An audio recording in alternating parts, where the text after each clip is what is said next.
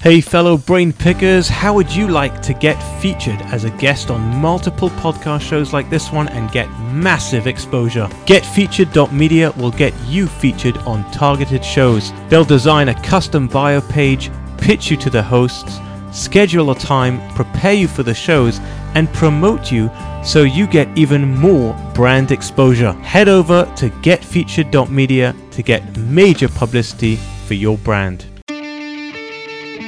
Welcome to the Can I Pick Your Brain podcast, where successful entrepreneurs get their brains picked so you can apply mindset tricks and game-changing tactics that will help you become unstoppable.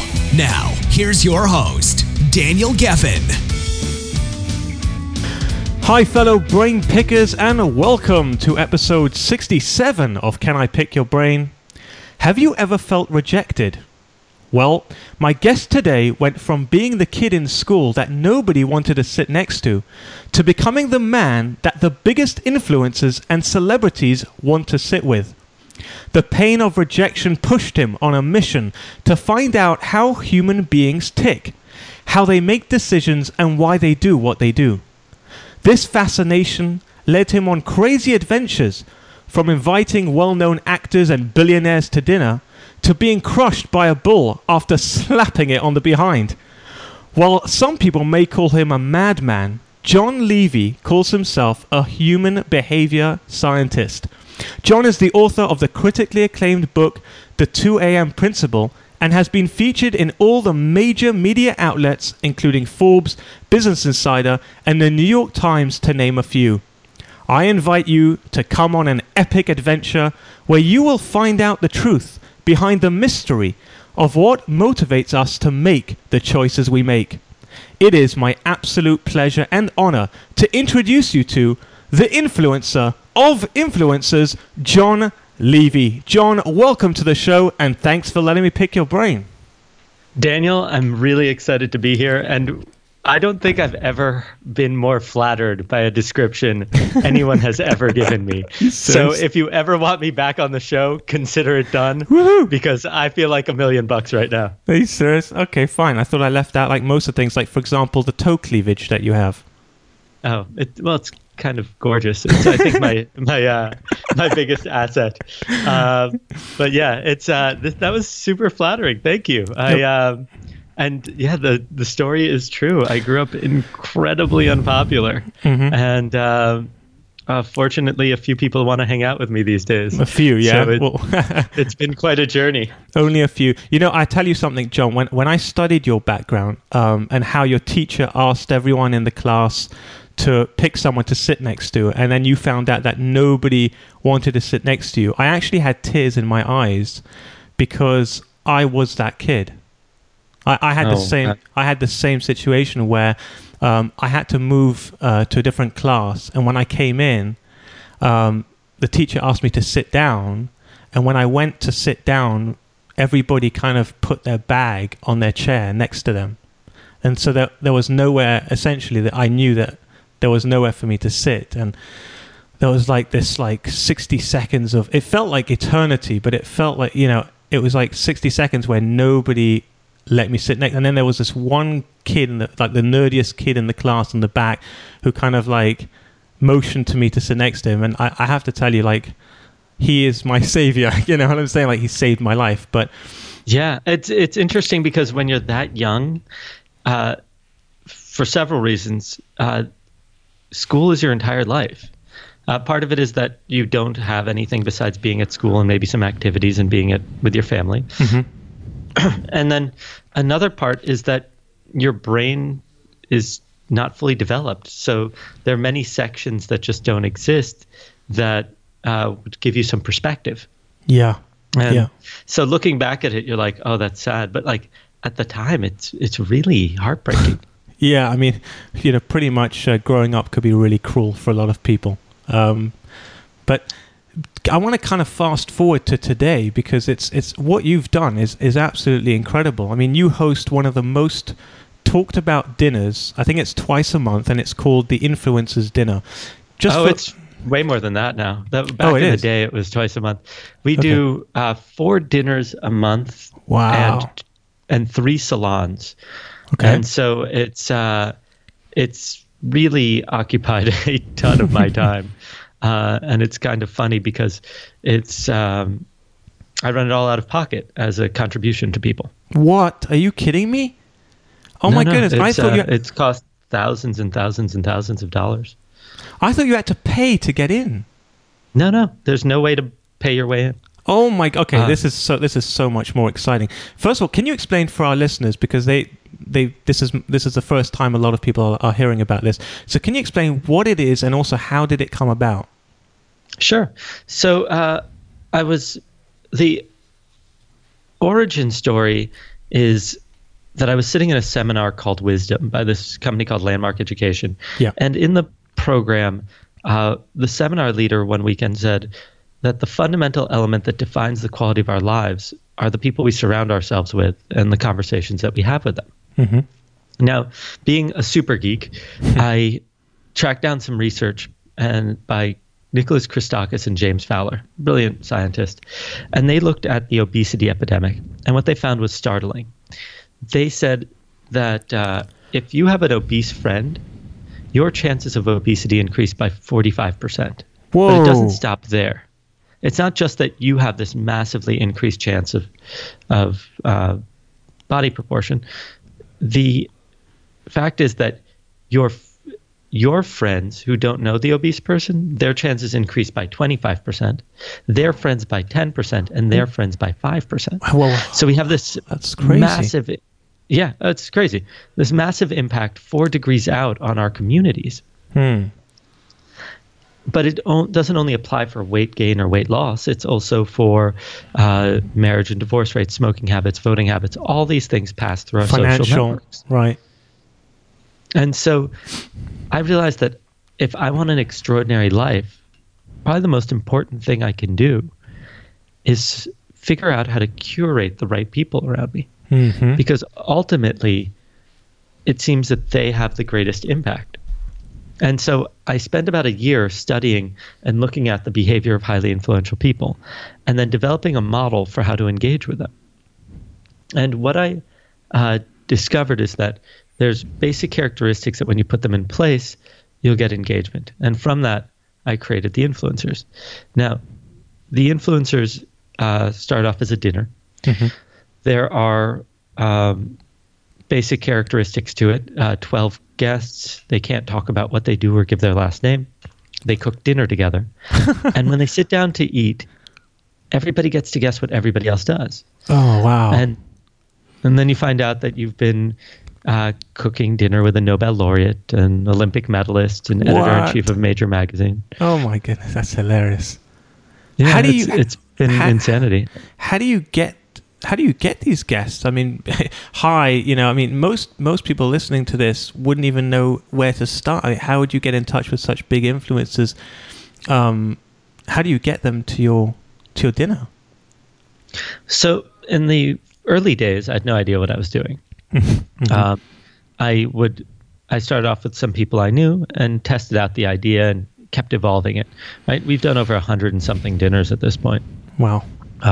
We've done them in 8 cities in 2 countries, right? It's like a well-oiled machine. Mm-hmm. In the early days, for example, tonight I have a dinner. It is dinner number, I don't have the numbering here. I think it's 107. And so it evolves over time. The fact is that everybody wants results tomorrow, and it takes, I would say, 7 to 10 years to do anything extraordinary. How long have you been doing this dinner for? 7 years. 7 years. And your first guests, do you remember who they were? Yeah. I mean, they were great. They were like a respected artist, but they weren't, Jeff Koons. They were a respected TV producer, but they weren't Tom DeSanto, who's done $4.5 billion in box office. Oh my goodness! And all these, right? And so it's really elevated the level. At about year 3, I knew I was really onto something because the New York Times wanted in, and I was like, "No, it's okay. I don't need any press." No. And they're like, "No, we're the New York Times." And I was like, "Okay, fine." Are you kidding me? No, I really didn't. I wanted to keep it private and secret and just like people who are on the inside. So But I to wanna answer the kind- question of Yeah. how to get in touch with people, Mhm. it's way easier than anybody thinks. Most people's contact info is just available online. So do you just shoot them an email? Yeah. Seriously? The difference is that I have a bunch of media about it. And so those people who are kind of in the know have heard of it at this point. Because, I've hosted 1,000 people across countless industries. I want to get And to so- understand why, though, because in terms of there's a number of questions running through my head right now. First of all, the rules. What is with the rules? Why can't they know who's going to be? I mean, right? If you want to throw a big party, the first thing you do, right, is you get a big influencer, okay, like Jay-Z, and then you say to everybody, hey, guess who's going to be at the party? Jay-Z's going to be at the party. And then now all of, the big influencers are going to come, and the more influencers you get to go, the more people go, and it's a snowball effect. With you're kind of shooting yourself in the foot by not telling people who's going to be at the party. So I think that there's two aspects to that. The first is, if you tell me that Jay-Z is going to be at a party, unless it's a 10 or 12 person party, I'm not interested in going. Because then the reason that everybody is there is Jay-Z. And it's not about the social interaction. It's not about meeting and bonding with people. So everybody's Right. going to be sitting around darting eyes at Jay-Z pretending to be in a conversation with you. Yeah. I'd Interesting. rather go to a party that has nothing to do with the celebrity and just hang out. Now, that's one thing. Okay. The second thing is that if you develop a reputation as a curator, then people will trust you. So it's our absolute policy to never tell people who's going to be there. And I've had very high-profile people say, listen, I just need to know who's coming in order to evaluate my time. Yeah. And I say, great, then this isn't the right match for you. You've turned Like, people I down. get it. Wow. Yeah, it's totally fine. Because I'm not doing it for some direct personal gain. Right? My life has become incredible as a byproduct of it. I got to go to the Emmys, the Grammys. I get to spend my time with top thought leaders and Nobel laureates. I've a life I'm incredibly grateful for. But it's not like I'm targeting everybody because I have a specific need for them. Everybody's across industry. I have no intention of becoming a music artist, so it doesn't matter how many Grammy Award-winning producers I have. Right. So it's more that the reason they don't talk about it is that their work is that it's a way to get people to experience this level of social equality so that nobody feels more important than somebody else. Now, granted, sometimes it's impossible not to have the guest be recognized. If I have a host of a popular TV show, but I had a very, very well-known personality come in, and they just went by their middle name, and it messed with everybody's, like nobody recognized them. It's so funny. Why cooking? Why do they have to cook the meal together? There's something behind that. What is that? So I want to be very clear. It's not a good meal. Like, I don't recommend that activity. Good meal. It isn't. It just, I recommend any activity. Okay. I recommend building a house, or I recommend taking a hike together. I recommend something that requires people to come together around a common cause, because ultimately that's what builds community. Right? When you look at our evolution of our species, we were small communities of, from what I understand, under 150 people for the most part. And we had to work together in order to survive. And it's that interdependence, that camaraderie that creates community. And so I think that, frankly, dinner parties are a terrible idea because you're locked in with the people directly next to you, and it's very hard to have conversation. Right. I think that people just do it because it's easy to justify not working during dinner. Yeah. It's very interesting you bring that up, because for people listening who are running a business, one of pretty much the standard thing that everybody does when they're going to go meet a client is, like you said, they'll go for a dinner or they'll go for coffee. You're saying, no, take them on a hike, right? Which is, it's strange, I think, right? And I'm not even saying a hike. Go for a walk. Go, like, it doesn't have to be complicated. Go pottery painting. I don't even know, but do something. And the reason is, and I kind of want to get onto the research side of things because I think it'll provide a lot of value. Yeah. There's what we have is called we as human beings respond to novelty, things that are different. And when we're exposed to novelty, our brain systems literally respond by remembering the experience more. But it's not just the novel characteristic that's remembered more. It's everything. It's the people, it's the conversation, it's the smells, it's the tastes, it's the activities. It's everything. And so if you want to stand out, do something novel or different, and then you'll be remembered more, even if it's just the halo effect. And you should enjoy the halo effect. It's often referred to also as the misattribution of arousal. People will misattribute their heightened state with you rather than just the experience. And so going back to when you were a kid and you felt that rejection and you decided that you wanted to become a human behavior scientist because you wanted to figure out, what makes people cool, what makes people, accept you, right? What makes you become acceptable? What makes you become an influencer? Can you talk about some of the things that you picked up along the way? In other words, one of the things I would like, what makes someone cool, for example? So I wish I could answer that. It seems that social approval makes someone cool. So the moment that people say they're cool, or those that we've defined as cool, say they're cool, then they become cool. It's this ephemeral characteristic that constantly escapes. I frankly don't think I'm cool at all. I think you're cool. I would say I think that what I do is interesting things. I think that I know some really cool people, but there are people who they dress a certain way and they stand a certain way and they I have this friend Ryan Leslie, he physically cannot move without me going wow, that guy is the coolest guy. And he's a musical artist. He's a genius. He, I think, graduated or went to Harvard at 14 or something like that. He's incredible. But that guy's cool. I think, I'm a pretty interesting person. I think I do really interesting things. I think I'm engaging and fun, but that guy's cool. Right? It's a different scale completely.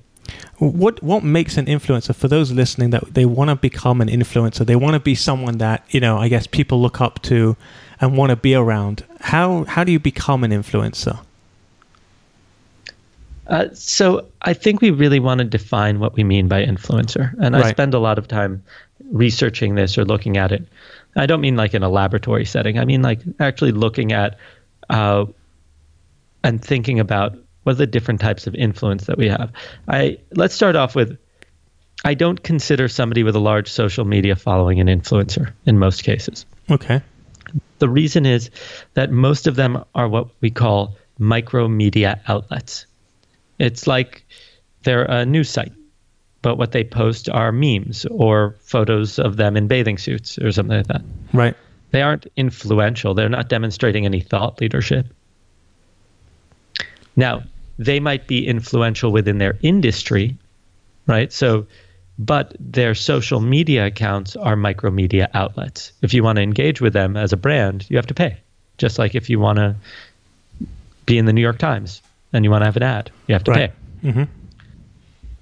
So let's put them aside. An influencer, as I define it, is somebody who has an ability to impact an industry. And they either do that through position, previous success, or thought leadership. Meaning, I could be a tech journalist and be an influencer in the tech industry. Mm-hmm. I could hold a position, right? I'm the CTO of Facebook. That's a influential position in the tech industry. Yep. Or I could have sold a major ad tech company. And because of previous success, I've garnered respect in the industry. Mm-hmm. And I see those as the most basic levels of impact that you can create. Now, the different levels of influence I see as global influencers, which are people who have a global impact. Mm-hmm. They're Bill Clinton, Sir Richard Branson, Oprah. Then the next level from there are industry influencers, like what we just discussed. Right. And then community influencers. These people are the up-and-coming people. They might have might be the head of a school system. They might be your priest or rabbi or imam. But they have a group of people who are dedicatedly listening to them. Right. And then you have your personal influencers. Like, chances are nobody knows who my mom is, but she has a huge impact on my life. Right. And so I think it's important that when we're discussing influence, it's not so cut and dry. It's not that you're either an influencer or not. It's that there are different levels, and each person's striving for the next, and they have different characteristics on how to engage them and how they impact your life. And you talk about going on epic adventures. What does EPIC stand for? So throughout all of this time running the dinners and everything, I also have this huge passion for exploration. And so I spent years traveling around the world looking at what causes people to live exciting and remarkable lives. Right. And I've realized that every adventure follows a predictable 4-stage process. Each stage has specific characteristics that when you apply them, make life exciting. Mm-hmm. And so the stages are established, where you put the right elements in place so that anything can happen. Established, Stage 2, yes. Stage 2 is push boundaries.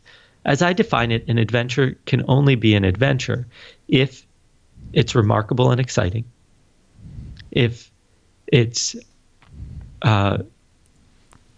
possesses risk and adversity, and if it causes you to grow. You have to push yourself outside of your comfort zone, because any great hero's journey, if you look at it, they come out different at the end than when they started. And so you have to push boundaries. You have to cross some kind of social, physical, or emotional boundary. Right. Speaking about boundaries, by the way, you slapped a raging bull on his behind. Yes, I may have had poor judgment at the time. There's this thing called the winner effect. It's kind of this odd quirk of human behavior. Okay. Actually, more of biochemistry. Right. And it turns out that when you experience a win, your body floods with testosterone, which prepares you for your next challenge. It makes it more likely that you'll win.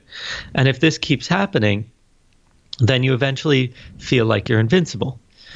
So I went through the running of the bulls. I made it through just fine, but I was totally high on testosterone and adrenaline, dopamine. And so I see that I'm in the stadium. I see that they let bulls back in one at a time. And I was like, what would be a good idea to do is to touch one. So I run up to it and I touch it on its side. I run away and I was like, that was amazing. What's next? And so that bull leaves and another bull comes in, and I see people are like slapping them on their butt. So I'm like, okay, I'm going to do that. So I run up to a bull and I slap it on its butt. I run away and I'm like, oh my God, this is incredible. And I see that the way that the bulls enter the stadium is that people line up on the ground and they jump over them. What? And so I take the safest position I can. Say that again. What? You jump over the bull? No, the bull jumps over you. What? You're kidding me. So there's these two gates. You lie down on the ground and a bull runs and jumps over you. At least that's what they're supposed to do. So I take the safest position I can. And the next thing I know, I see the bull coming at me. And I see that it loses its footing, slips, and misses its jump. And the next thing I know, I feel nothing. I lose all feeling in my torso. Oh my God. I think I'm either paralyzed or dead or dying. Oh my goodness. And I'm shouting at my limbs to move, and nothing is happening. The next thing I know, I have I'm having this conversation with myself, and all of time had stopped. And I'm like, listen, John, you may have just totally screwed your life. You might spend the rest of it in a wheelchair. Whoa. And I'm like, I would have never been happy. This was a fluke. I would have never been happy playing it safe. If I'm in a wheelchair, I can accept that. Wow. I somehow managed to stand up, and there was something really clearly a problem with my torso. And I end up going into triage, and I start going unconscious. And I ended up in triage, in an emergency room, in a wheelchair, going through the airports because I couldn't carry my own bags, and 6 months of physical therapy. It was just a mess. Wow. And so, talk about pushing your boundaries. My goodness. So EPIC is EPI. So what does I stand for? Increase. You want to maximize the value of the environment you're in before you move on. And then last but not least is continue. You choose where to go next, and there's a series of characteristics you look at. And or you end with style. Now, if you go somewhere next, you loop back through the process. Can you give me an example? I just want to sort of paint a picture because I hear it, but for the sake of our listeners, give me an example of going through all 4 stages of EPIC. Sure. So, the first stage, establish. You set up the right group of people in a new location. So I grab my best friend Liam. We take ourselves through, we're traveling through Europe. We are in Stockholm Arlanda Airport, and we're going through duty free. Okay? So we're in a new location. The ideal situation, I also have some kind of mission or constraints, but I've picked my team. My team is me and Liam. Okay. Or Liam and I. No, me and Liam. So I'm going through duty free, and there's the woman behind the counter asks for my ticket. And I pass it to her. And she goes, "Oh, Israel." And you can just say yeah, or you can push boundaries. You can say, "Yeah, do you want to come?" What? What do you mean? And she said, "Yes." And I say, "Great, then come." And she Hold on, 1 says, second. "Well, I'm a grad student, and that's really Is this a true expensive." story? This is absolutely a true story. You went up to a what is she, a stewardess at the on the plane, or is she just at checkout, the woman at checkout? The woman at checkout at the duty-free counter So you in just Stockholm Arlanda randomly Airport. asked this random woman you've never met to go with, for her to come with you. Uh-huh. And she said, "Well, I'm a grad student, and it's really expensive." And I said, "What if I paid for your trip?" You're And she mad. said, "Okay." And so I pulled up my phone, and we started finding flights. What the freak? Why? Why? Why not? Because you can get arrested? I don't know. How, for what? What am I getting arrested for? Harassment? I'm not... She said she'd love to, but she's a grad student. So I said, "Great, I'll pay for your trip." There was definitely no harassment. How do you overcome that feeling in the pit of your stomach that says, "No, don't do this"? I don't know if I ever overcome it. I just don't necessarily accept that it's in control. So it is saying it. It is. You are hearing the voice in your head saying, Oh my God, yeah. John, are you kidding? stop. I'm human. I hear it all the time. I hear Right. it more so than anybody probably because I'm constantly putting myself in terrible situations. Yes, you are. The difference is that you can acknowledge that that's a consideration and move forward. Wow. Okay, so you've done E, you've got P, you've pushed your boundaries. This woman now is coming with you on a trip. Okay. And so how do you increase? Well, over the course of time, she comes the next day. She arrives in Israel. And so how do you increase? Well, we were walking down the boardwalk of Eilat, which is a resort city in the south of I know Tel it Aviv. well. I Not live Tel there. Aviv, south of Israel. Right. And there's this famous bridge there on the boardwalk. Yeah. And so I turned to her at one point as we're crossing it at like 1 o'clock in the morning or whatever time it was. And I say, I'm going to strip down to my underwear Oh my goodness. and pass it to Liam. I think you should do the same. Oh my Now, goodness. you've been to, she has no idea what's going on, right? But you've been to that bridge. I'm guessing you know what's about to happen. Oh my God. Do you know what's going to happen next? I don't want to know what's going to happen. I live in Israel, but I've been to Eilat on one vacation, but I don't think I know what happens on that bridge. But I'm about to find out. So I take her by the hand, and God. we climb over the safety railing. An entire crowd of people has now gathered around us. And you're in the nude. We're in our underwear. Okay, and you're in the. Oh my God. And I say, at the count of 3, we're going to jump. Okay. And she goes, "You can't be serious." And I go, 1, 2, 3. And we're, barreling down towards the water. We have to climb up the rocks, push our way through the crowd of people, get dressed, and run to the far side of the boardwalk before the police catch us because it's illegal to go bridge jumping in there. But, the point is that there's always ways to increase. You can use challenges, you can use entertainment, you can use surprises. There's plenty of ways you can do it, and I go through all of it in my book. But there's so many more exciting things to be done wherever we are than we give credit for.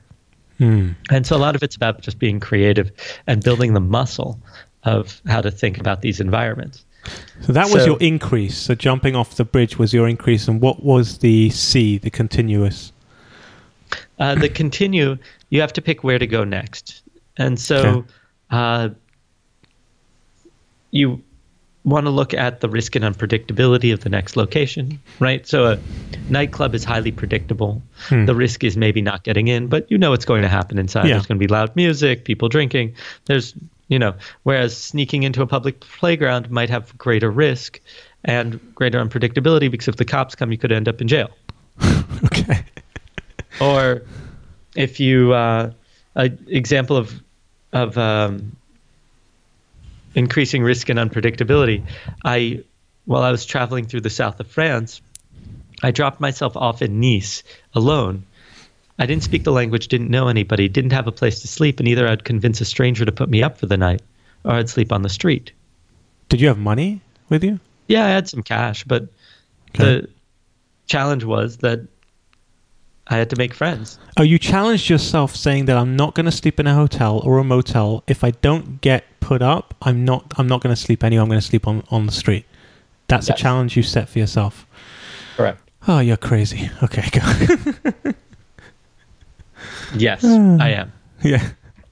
I love it. So what happened? I ended up, after a lot of trial and error, being put up by a group of British guys, coincidentally. Okay. And they were like extended members of royal families and No all this way. crazy stuff. Yeah. I mean, we ended up at a 3-story chateau on the border of Monaco with like a full service staff.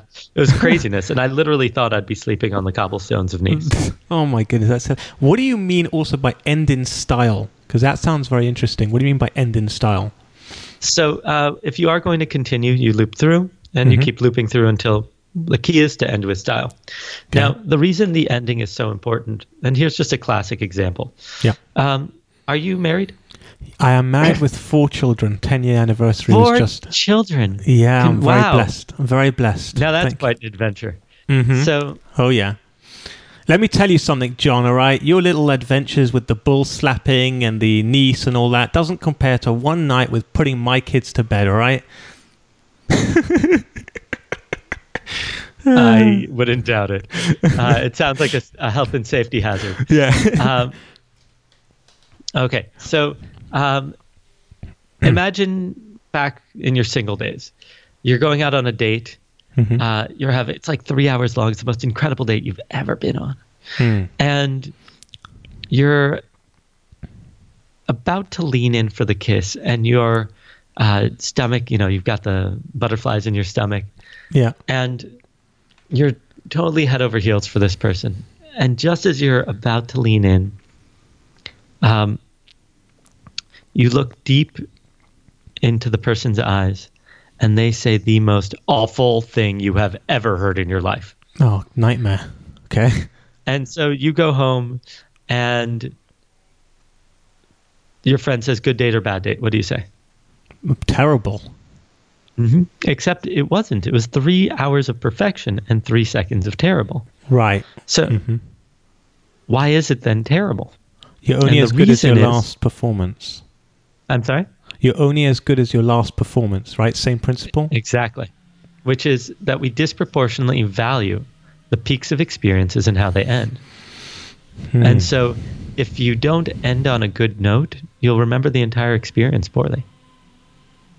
Yeah, it sounds like me and my wife on most of the dates we go on. Do you manage to always screw it up, Daniel? Why did you do it? Why? Yes. I need to go on a date with my wife tonight and then take into account what you just said and make sure it ends epically, as they say. It doesn't even... It could just end with, like, a small surprise. Get her, like... Have some flowers hidden somewhere. Oh, that's boring. Come on, John. You could do better than that. Flowers. Come on. Sure, but I'm thinking, like... Without much planning, that one's easy. Right. Right. The surprises go a long way. And let me ask you a question. When was the last time you got your wife flowers? I mean, you might be a... So I'll tell you something interesting enough. In the Jewish tradition, every Saturday, Friday, every Friday, the husband is supposed to bring their wife flowers home. That's like a tradition. The problem is, I suck at picking flowers. So after a number of years of us being married, my wife said to me, all right, enough, okay? Just let me buy the flowers. So now she buys herself flowers every Friday. And the same goes for jewelry, and the same goes for everything else. So you romantics, you. I am a romantic. Well, listen, I surprise her with other things, you know? We won't go into details, but I take care of her, and we have a good time, and yeah, life is definitely not boring. Let's put it that way. So you wrote your book, speaking about not being boring. You wrote about the 2 p.m. principle, which when I saw 2 that... a.m. The 2 a.m. Sorry, yeah, the 2 p.m. is very boring. The 2 a.m. principle. Can you elaborate on that? What do you mean by the 2 a.m. principle? I'm a believer that nothing good happens after 2 a.m. except the most epic experiences of your life. Meaning, either you should have just gone home, or you're like in this crazy party with insane people, or all of a sudden crashing in some 3-story chateau on the border of Monaco, or hanging out with some random Swedish woman who worked at duty free. Right? It's like either it just you should have just called it, or it's incredible.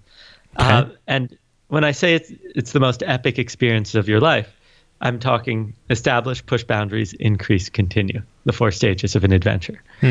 So what I should note is that 2 a.m. is different in different cities, right? So in Boston, 2 a.m. is really more like 1 a.m. In Vegas, 2 a.m. might be 3, so it or later. So it really depends on the culture in the city, but there is this cutoff in every city or town about when you should just either call it or make it extraordinary. Right. What's the most extraordinary thing that's happened to you after 2 a.m.? Oh, wow. That's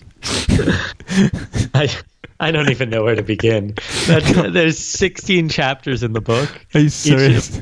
And they're 16 stories.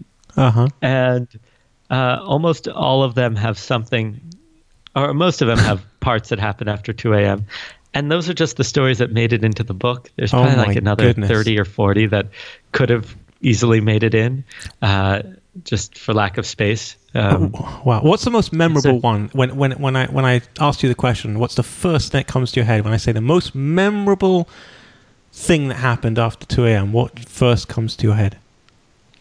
I would probably say one of 2 things. One is that story at Duty Free happened at 5:17 or something a.m. I was coming from a nightclub or a bar, probably a bar in Stockholm, because it was I think a Thursday morning, and Wednesday night is like their party night in Stockholm. It's like a little Saturday or something like that. Yep. And so that was the person that ended up traveling with us, Elsa, was just such a good human being. and it was such a remarkable experience. Mm-hmm. So that's one. And I think that there were like these wild stories where I ended up like battling Kiefer Sutherland in drunken Jenga at What? 3 a.m. Hold on 1 second. Kiefer Sutherland, isn't that, what's his name from 24? Yep. Jack Bauer. You wrestled with Jack Bauer? In Jenga. In Jenga. Not in like, we never got into a wrestling match or anything like that. Okay, we battled out in Jenga. I was going to say, because my wife will be very jealous. But as a byproduct of like drinking with him, it was a week before Thanksgiving. We ended up inviting one another to each other's Thanksgiving dinners. And so me and my brother show up, but he had forgotten that he had invited us. Oh my goodness. No, he was a gentleman. He was great about the whole thing. That's so awkward. What's one of the funniest things that have happened, or awkward or embarrassing, in one of the dinners that you run? Oh, dinners? Yeah. Embarrassing almost never. Okay. That doesn't even... but there are these occasional extraordinary moments where a guest will turn to one of the guests next to them and say something like, "There's no way you'll remember this, but I emailed you 10 years ago asking what I should do with my career. And you said that I should go into research. And I did. And it was a famous neuroscientist said it to Daniel Kahneman, the Nobel laureate." What? Wow. And so there are these kind of like heartwarming moments where I bring people together in the most unexpected ways. But it's not something I could predict. It's amazing. And do you keep in touch with everyone that comes, or is it just a one-time thing? You get together and that's it? They're invited back for stuff all the time. How do you follow up with the people that you have at your dinners? Okay. So I believe in event-to-event management, meaning that I can't spend personal time with all 1,000 guests, and it grows every month by another 40, 50 people. Right. So I have to do it on an event basis. So we have an event called the Salon, which is a cultural exchange, and a lot of them are invited back to that, and it's open to other people, and it's people from all walks of life, ranging from students to, Nobel Prize winners. Wow. Then we do specialized custom events for them. We do partnerships with brands and fun stuff like that. Cool. So right. So it's really about bringing them together and continuing to grow the community. And then I get a few minutes with each of them. Do you have like a selection process for people wanting to come to the dinner or the salon? Like for those listening now that they're like, oh my God, I'd love to come. It's in New York, right? Yeah. The salon's pretty open. We try to do it as a public service. Okay. We do a little bit of a background check on people to make sure that they're not like mass staunch murderers? racists or something. Yeah, but Right. most people behave themselves and act very well. Okay. And for my listeners, yeah. And then for the dinners, there's a board of people who votes, because I'm not qualified to know every industry who the influential people are. Like if you ask me who's the most important person in the modern art space these days, I'm just not sure. And so I have people who are the art experts who give me a yay or nay on people. Got it. So for the dinners, it's very exclusive and you have to be an influencer in the industry. And for the salon, it's sort of open season as long as you haven't murdered anybody. Great. So for my listeners that want to come to the salon... Or that you're not you're not super awkward political. and uncomfortable. Right? So if you're there just to be like, oh, I want to meet people to sell them stuff, that's not the right place, because it's a community-based activity. Got it.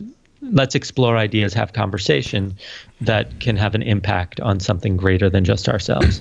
Got it. Okay. But yeah, that's basically it. So for my listeners that want to come to one of these events, a salon, how do they do that? What do they have to do? So there's going to be a form put up in the near future where they can kind of just apply. And so right now the process is being redone. But if you probably go to my website, there'll be a link in the near future that you can just say, hey, I'd like to come.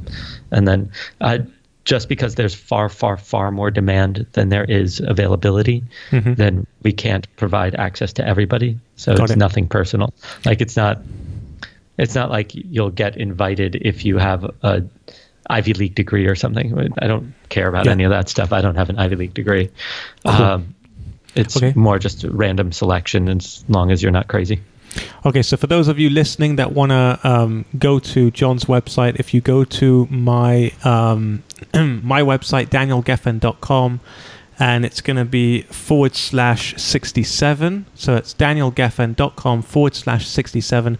I'll put that in the show notes. And also there'll be a link to John's book, The 2 a.m. Principle. John, that's on Amazon, right? I could just get a link from there. Oh, yeah. It's Amazon, Barnes & Noble, like any place books are sold. Brilliant. And any other way they can get in touch with you? What's the easiest way for them to get in touch with you, through social or email?